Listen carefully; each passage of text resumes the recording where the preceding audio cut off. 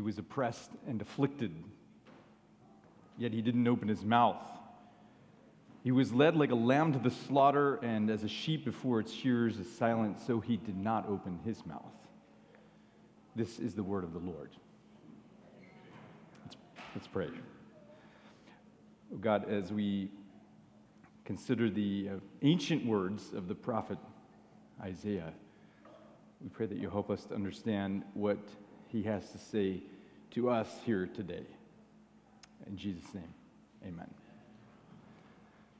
Glad you're here today. I'm glad to be here. You know, our team was gone, our pastoral team was gone last week to lovely and sunny California. Can I tell you some news? It's 80 degrees in California. Does that make you angry?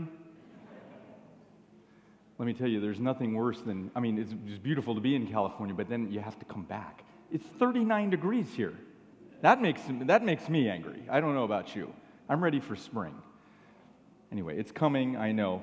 Anyway, we had a good time in California. I should tell you why we were there. We are coordinating with a group of other people who are doing ministry in cities across the country to develop an urban ministry network.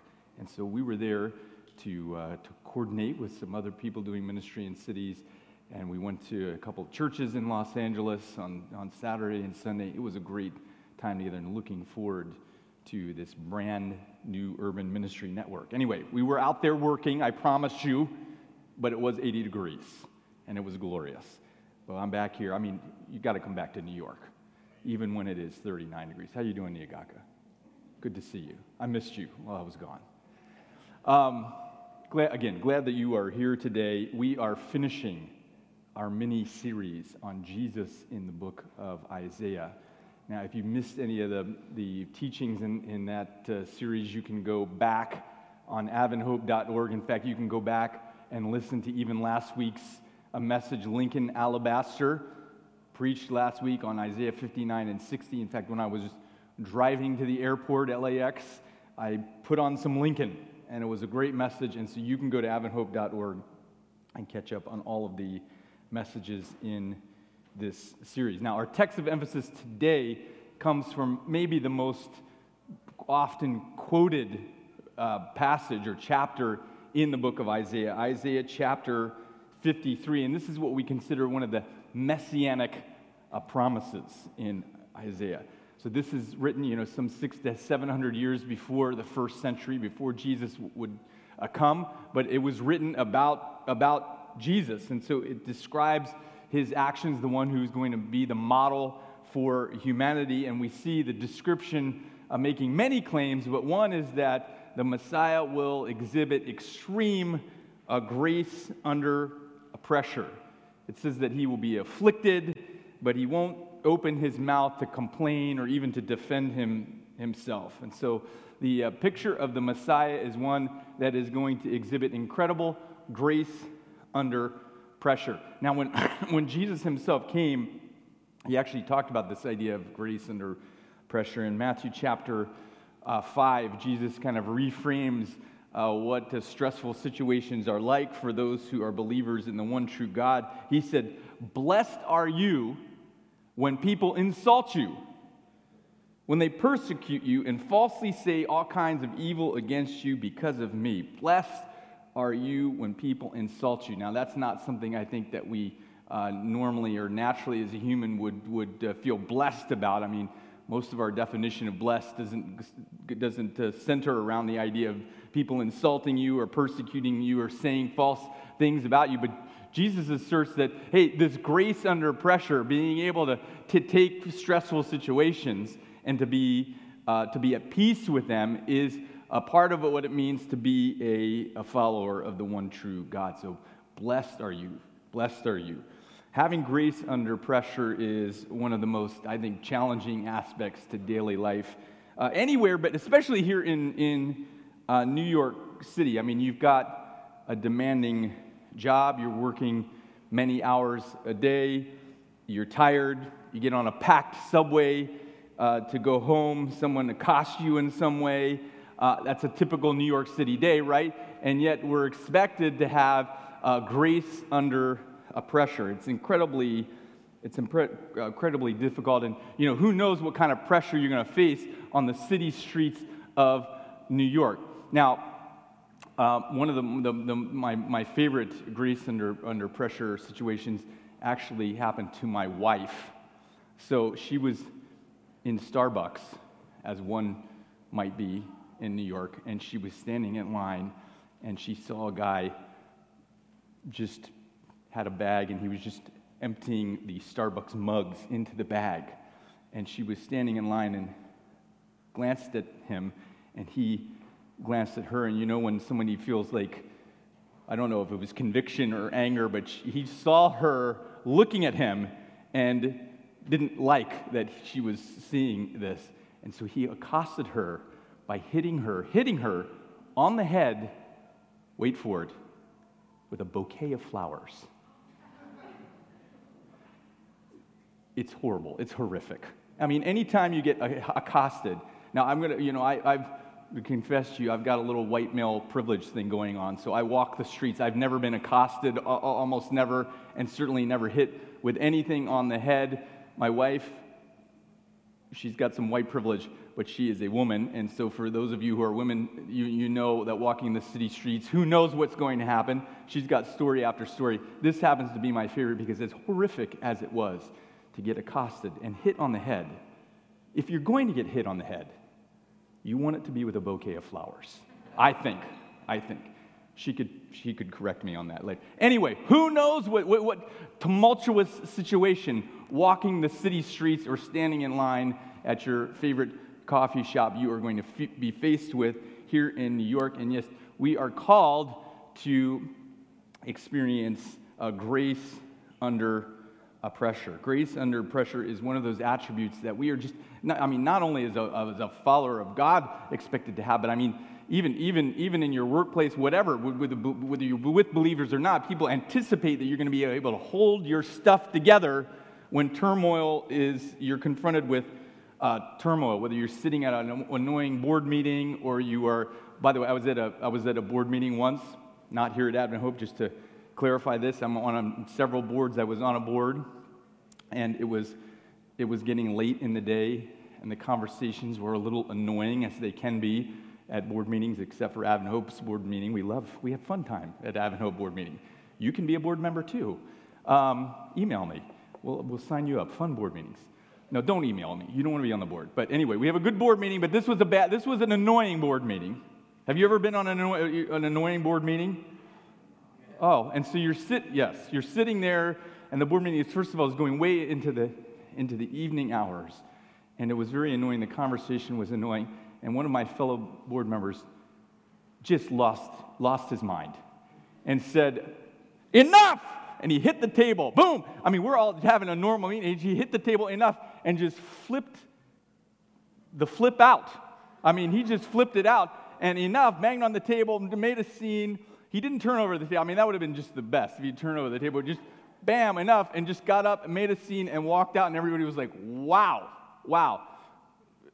It happens, right? I don't know what was going on in his computer, but right now it just clicked. Boom. Anyway, grace under pressure. That day, he's a lovely person, but that day, not so much on the grace under pressure, and yet we are expected to have grace under pressure. And yet the reality is that is incredibly difficult. You've got stress in your situation. You've got things going on in your life, and being graceful, holding it together when, especially if you're being insulted or you're being talked about, or in the context of the Messiah even being persecuted. The idea of having to hold it together is incredibly, incredibly difficult. And so what is it that inhibits us from having peace when we face turmoil? What is it that really does it for us, that makes us snap, if you will? There are a bunch of things. There are a few I want to share with you today. First of all, I would assert that we as human beings don't like to be judged by others. Is there anything more annoying than being just judged by someone else? A judgment would imply that somebody is kind of superimposing values on you as a person. By the way, we don't like being judged by others. We also don't like really being judged by ourselves, and we're pretty good at judging ourselves, and we're also often pretty harsh on ourselves, and yet it creates tension in our experience when we feel like we are being judged. And so much of the turmoil we face is when someone else is asserting things on us or judging us some way, and there's nothing worse than someone else judging us, then we're feeling like a value statement is being made against us. And so this can challenge our ability to have peace in tumultuous situations when people put their anxiety onto us. I mean, nothing worse than having someone else give us their anxiety by being judged, and so we don't like being judged. Secondly, what inhibits us from really having peace in tumultuous situations? We have really high expectations for maybe ourselves, but also for how the world is supposed to work. We anticipate that things are going to go in a certain and particular way, and we want those things to go well. We want the world to be a beautiful place, and yet the reality is that we live in a broken world. We live in a broken society. We live in a broken city. We have broken families and relationships, and we are broken, and so our expectations that everything is going to be peace, love, and beautiful are often not met because of just the brokenness. There was an author back in the 70s, M. Scott Peck. Have any of you read M. Scott Peck? Great book, The Road Less Traveled. Great book. If you haven't read it, worth reading. I think one of the great opening statements of any book, his first line is this: life is difficult. Life is difficult. He goes on to say, this is a great truth, one of the greatest truths. It is a great truth because once we truly see this truth, we transcend it. Once we truly know that life is difficult, once we truly understand and accept it, then life is no longer difficult, because once it is accepted, the fact that life is difficult no longer matters. Now, he goes on to make an argument why that's the case, but the idea that managing your expectations, in essence, is what he's getting at. Understanding that your life is difficult, getting up in the morning and being prepared that things might not go according to our expectations helps us to manage our experience, and yet we have very high expectations, and so doing that can be challenging. When we go to work and we're confronted with a circumstance or situation that is different than what we want or what we're anticipating or what our expectations are, that can challenge our peace. It can take our peace away because we anticipate things to be one way and they're different than we anticipate. And so really embracing even this idea that life is difficult can be incredibly challenging, and really goes against our very nature, where we anticipate, and maybe it's because of the way things were created. God created a world that was designed to be perfect, and so we have that idea in our minds, that mentality that things should be a particular way, and so when they're not that way, it just creates confusion in our own psyche. And so we have a hard time because we have high expectations, and those expectations can rub against us when we are faced with turmoil. Finally, we have a difficult time having peace in challenging situations because we are generally full of anxiety. What's your anxiety level right now? Yeah, right. Yeah, wedding is coming up in like 8 days. Anxiety level is high. I mean, that's something exciting, something to be joyful about, and yet there's anxiety with that. I'm sure if we went through, I know there are those of you who are here and you're moving. Is there anything worse than moving? I mean, there are. Of course there are, but that was it's pretty bad. There was one time when I was moving, and I had a dream, and during the dream, the truck in which all of our belongings had been packed. We hadn't even packed yet in real life in the dream, and I remember the truck driving away and bursting into flames. And I remember in my dream thinking, Thank God. It's the greatest thing. All that stuff is burning up. I mean, I didn't really want that to happen, but in the dream, it just seems like so perfect. Yes, I don't have to worry about all of that stuff, and the truck burned up, and it was beautiful. And then I had to get up the next day and pack. Oh, so disgusting. Anyway, and you know, when my wife and I have been married for a very long time, and it means you have somehow just things every year they collect, and you have more and more stuff. And now we've collected children. Oh my goodness, it's amazing all the stuff that we have. And so anyway, the truck just burns up. Oh, it was glorious. Anyway, we are full of anxiety.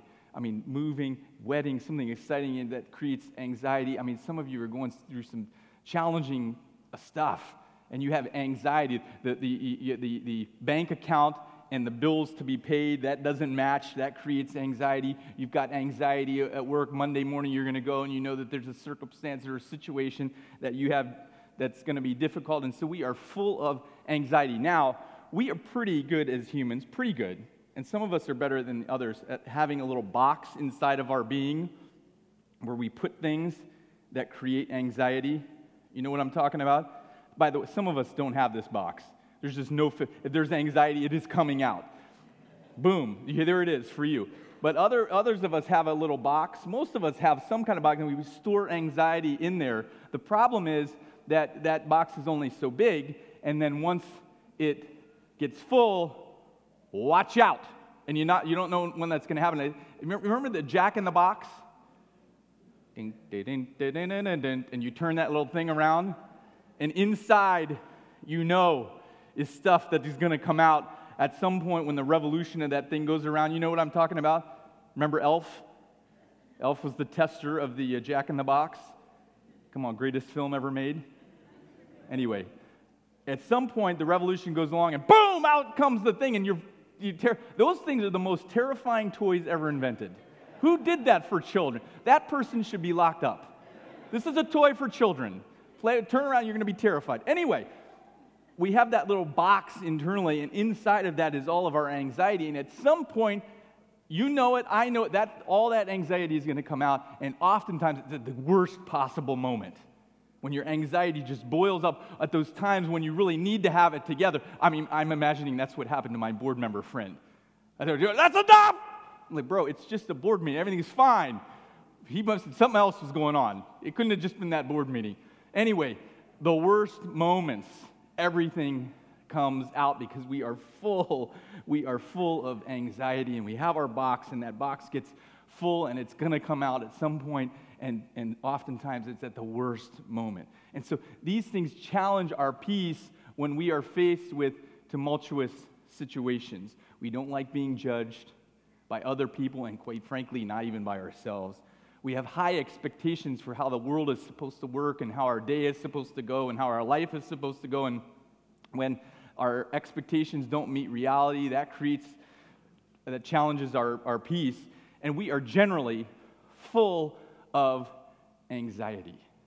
And so one more situation, one more confrontation, one more tumultuous situation could be just that thing that's going to take it over to the edge, and we are not going to have grace in the face of pressure. So what's the solution? How do we develop grace under a pressure? Do we just need to figure this out on our own? Do we need to just get it together? But what happens when we can't do that? What happens when we've been trying to figure it out, trying not to have anxiety on our own, trying to manage our stress on our own, and it just doesn't work? What happens then? What do we do with this anxiety? What do we do with this stress? How do we have grace under pressure that we need to operate in the world in which we operate? There's good news. There is one who has come, who had grace in the face of the worst oppression, the worst of tumultuous situations. Isaiah's description of the Messiah was describing a very real person who was going to come, and he did come, and his name was Jesus. In fact, we read in Matthew chapter 27 that he faced the religious and political leaders of his day, and he was accused of terrible things. And when he was accused, he didn't complain. In fact, he gave no answer. And then Pilate, the even more powerful governor, came. And he said to Jesus, "Don't you hear this testimony these people are bringing against you? They're accusing you of things, and you're not saying anything." But Jesus still made no reply, not even to a single charge, to the great amazement of the governor. That's grace in the face of a tumultuous situation. Jesus was able to be falsely accused and to not even complain. You guys are really doing this to me? Not even complain. And then a little while later in Luke chapter 23, we're told that two other men, who were both criminals, by the way, were also sent with Jesus to be executed. And when they came to the place called the Skull, they crucified each of them there. So two criminals, acknowledged criminals, and Jesus. One was on Jesus' right and one on the left, on his left. And Jesus said these words to the people who were murdering him, who were crucifying him: "Father, forgive them, for they don't know what they're doing." And so Jesus is expressing grace under pressure, and while he's saying this, they're dividing up his clothes. See, that's grace in the face of pressure. That's the ability to have peace even in tumultuous circumstances. Jesus has done what we are unable to do, to really hold it together, to have true peace that transcends the circumstances in which we are in. When we face tumultuous situations, we are often overcome because our box is full of anxiety and it's just bubbling over. Jesus was able to do what we have been unable to do. Jesus exhibited extreme grace under extreme pressure, to the point where he is able to forgive people who are in the process, it didn't even happen, or who are in the process of hurting him, who are in the process of putting him in a terrible situation. The great promise is that because Jesus has done what we have been unable to do, that Jesus came, that God himself has come and experienced the same kind of challenges that we face, but have overcome those challenges. Not succumbing to the evil that is in this world. Because God has done this, as we embrace God's work and acknowledge what he's done in Jesus, we have hope that God is able to give us power which we don't have ourselves too.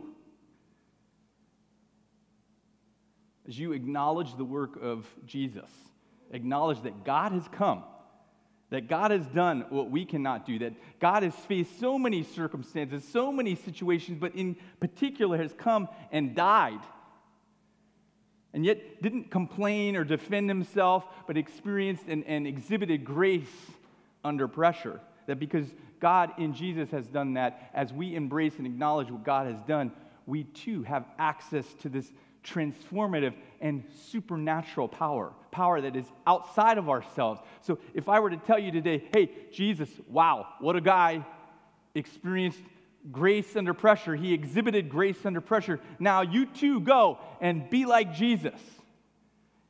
When you face your challenge this week, when you go in and you meet that annoying coworker or that boss, just think, what would Jesus do? Remember that? Remember what would Jesus do? That you had and you wore the thing on your arm. What would Jesus do?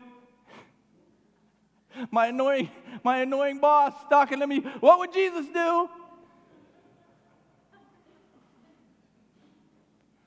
Jesus as an example is not enough. What would Jesus do? That's great. What would Jesus do? We need Jesus working inside of us. What would Jesus do in us to transform and change us? Because if Jesus is just an example, we are desperate.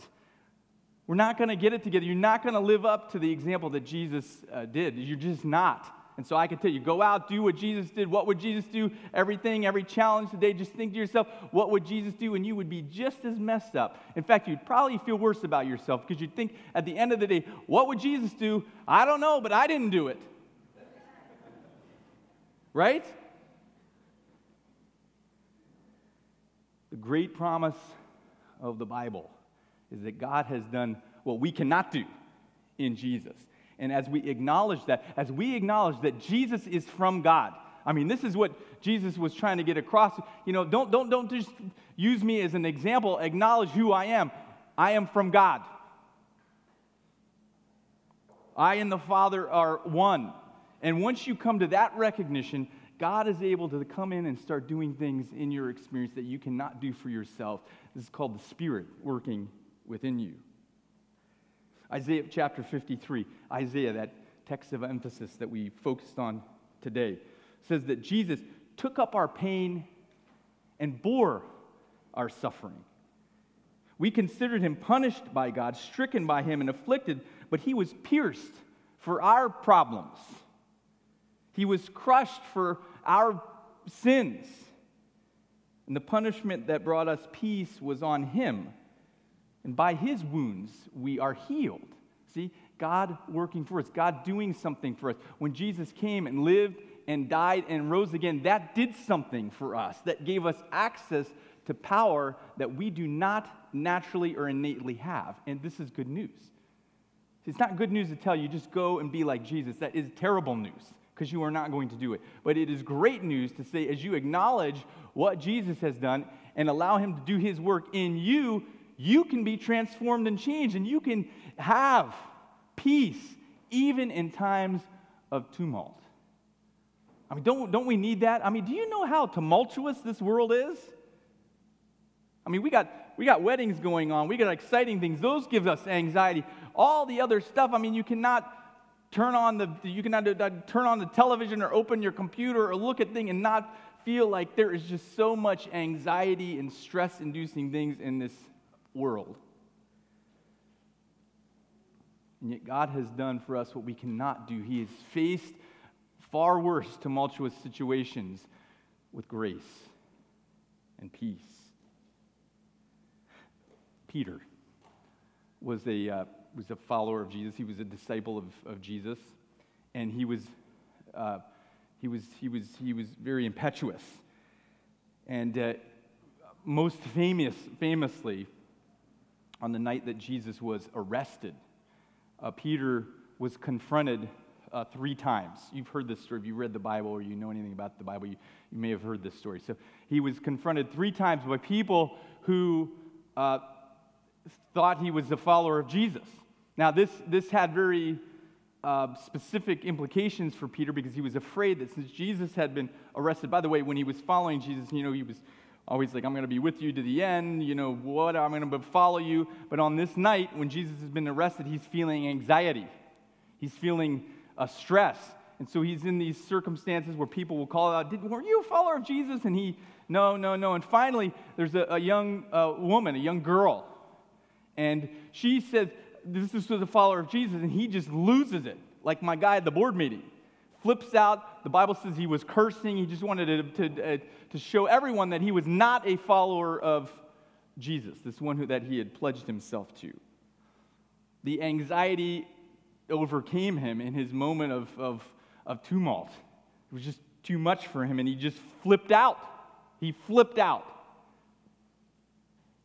And so Jesus was crucified, and he asked for forgiveness for those who were crucifying, and Peter sees all of this and starts to understand and recognize what was really going on, that he's never going to get it together on his own, that he's never going to be the guy he wants to be, that his expectations for himself were, quite frankly, too high. He was never going to live up to what he wanted to live up to, that he was going to be that guy who stood with Jesus until the end, and nobody would get in his way, but somebody did get in his way, a little girl.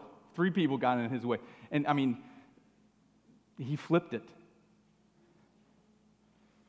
And so after this, we see that Peter has this transformation and a change. In fact, in Acts chapter 4, just a few weeks later, this Peter, who just lost his mind out of fear and anxiety and couldn't stand up for Jesus on the night of Jesus' death, we find Peter in a totally different situation. He's now before the religious authorities, the people who actually could do something to him. In Acts chapter 4 and verse 8, we read this: Peter, filled with the Holy Spirit. See, God now working in him. Peter's seen what happens and what God does through Jesus. And as he embraced this, he was filled with the Holy Spirit. And he said, rulers and elders of the people, he's able to now confront them. If we are being called into account today for an act of kindness showed to this man who was lame, they're calling him because they had done some healing and they wanted to know, are you a follower of Jesus? The same question that had been asked of Peter on the night of Jesus' crucifixion that he was too afraid to respond to, so much so that he flips out when a girl asks him, are you a follower of Jesus? But now he's able to stand up and say, I'm a follower of Jesus. In fact, it's in Jesus' name that I was able to heal this person. See, this is transformation and change in a very short amount of time. And we go on in the story and to read that after the apostles, including Peter, left the religious leaders, the Sanhedrin, the people who actually could do harm to them, they rejoiced because they had been counted worthy of suffering disgrace for the name of Jesus. See, this is what happens when God starts to do his thing inside of us, when we acknowledge who God came from, who Jesus came from, that he came from God, and acknowledge that Jesus has done what we will never be able to do. As we acknowledge and embrace this, God is able to fill us with his Spirit and give us a new perspective on who we are and what's going on in the world.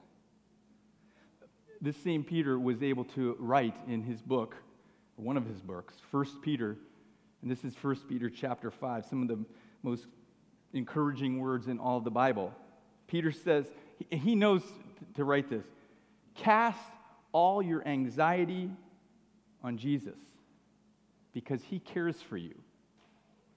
Is there more comforting words than all of the Bible than this? Cast all of your anxiety. Look, part of our problem is that we're so concerned because people are casting their anxiety on us. Right? We feel overcome. I mean, we have our own anxiety, and then we have other people putting their anxiety on us, our boss, our significant other, our family members, and they're casting their anxiety on us, and we're like, I've got too much anxiety, and our box is really full, and the Jack in the Box is going to come out, and it's going to get crazy. And we're going to be like, enough! Jesus' invitation is different. Cast all your anxiety on him, says Peter, because he cares for you. Isn't it great to know there is one, the great God of the universe, who is inviting us not to take his anxiety on us, but to give our anxiety to him.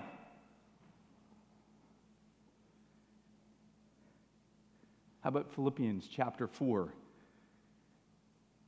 Don't be anxious about anything, but in every situation, by prayer and petition, with thanksgiving, present your requests to God. See, if you're in trouble, if you're full of fear or stress or anxiety, the invitation is to, in prayer and petition, give those things to God.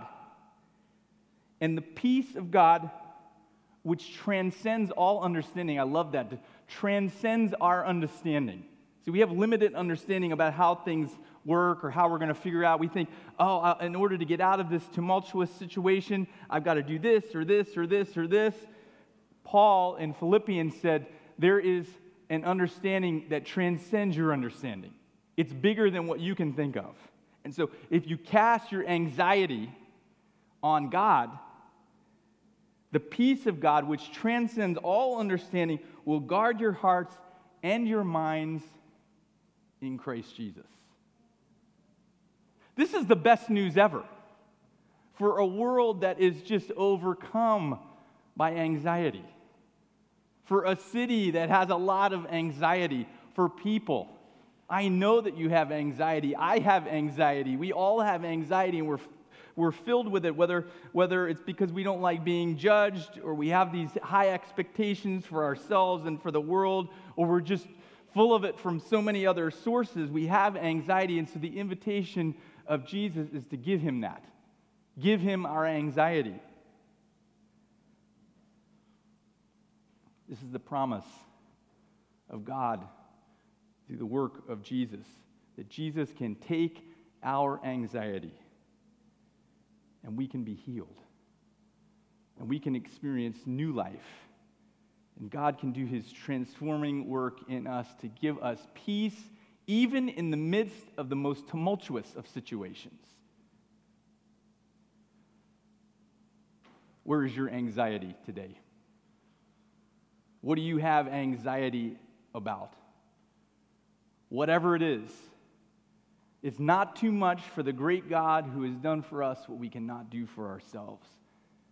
And his invitation for us, for you and for me, is to give him our anxiety, and he will give us peace. Confess your inability to get it all together on your own. Confess your inner struggle. Confess those areas that you've been trying to fix on your own. Confess those people who have been giving you their anxiety. Confess that and what it's been doing to you. And allow God to do in you what you cannot do for yourself. I have a prayer of confession for us today. Just close your eyes with me. I'm going to say this prayer and we're going to embrace this confession. Jesus, I believe in you today. Take my anxiety and give me your peace. Do your resurrecting work in me now, in us now. Amen.